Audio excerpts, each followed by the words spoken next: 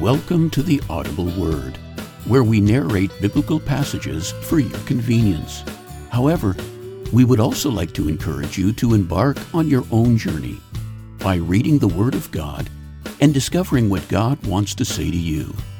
Well, with that said, let's get started with today's reading found in Acts chapter 9, verses 1 to 19.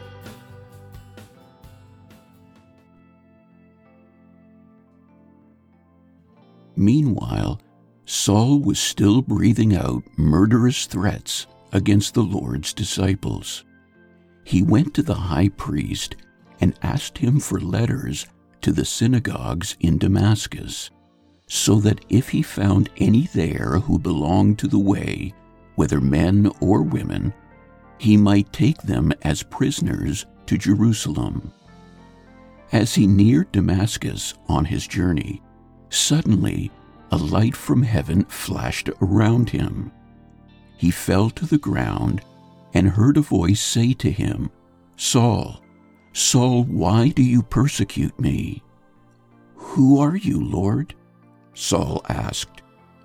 "I am Jesus, whom you are persecuting," he replied. "Now get up and go into the city, and you will be told what you must do." The men traveling with Saul stood there speechless. They heard the sound, but did not see anyone. Saul got up from the ground, but when he opened his eyes, he could see nothing. So they led him by the hand into Damascus. For 3 days he was blind and did not eat or drink anything. In Damascus, there was a disciple named Ananias. The Lord called to him in a vision, "Ananias." "Yes, Lord," he answered. The Lord told him, "Go to the house of Judas on Straight Street and ask for a man from Tarsus named Saul, for he is praying. In a vision, he has seen a man named Ananias come and place his hands on him to restore his sight."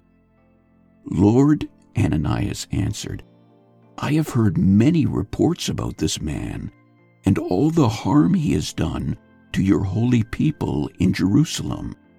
And he has come here with authority from the chief priests to arrest all who call on your name." But the Lord said to Ananias, "Go, this man is my chosen instrument to proclaim my name to the Gentiles and their kings and to the people of Israel. I will show him how much he must suffer for my name." Then Ananias went to the house and entered it. Placing his hands on Saul, he said, "Brother Saul, the Lord Jesus, who appeared to you on the road as you were coming here, has sent me so that you may see again and be filled with the Holy Spirit."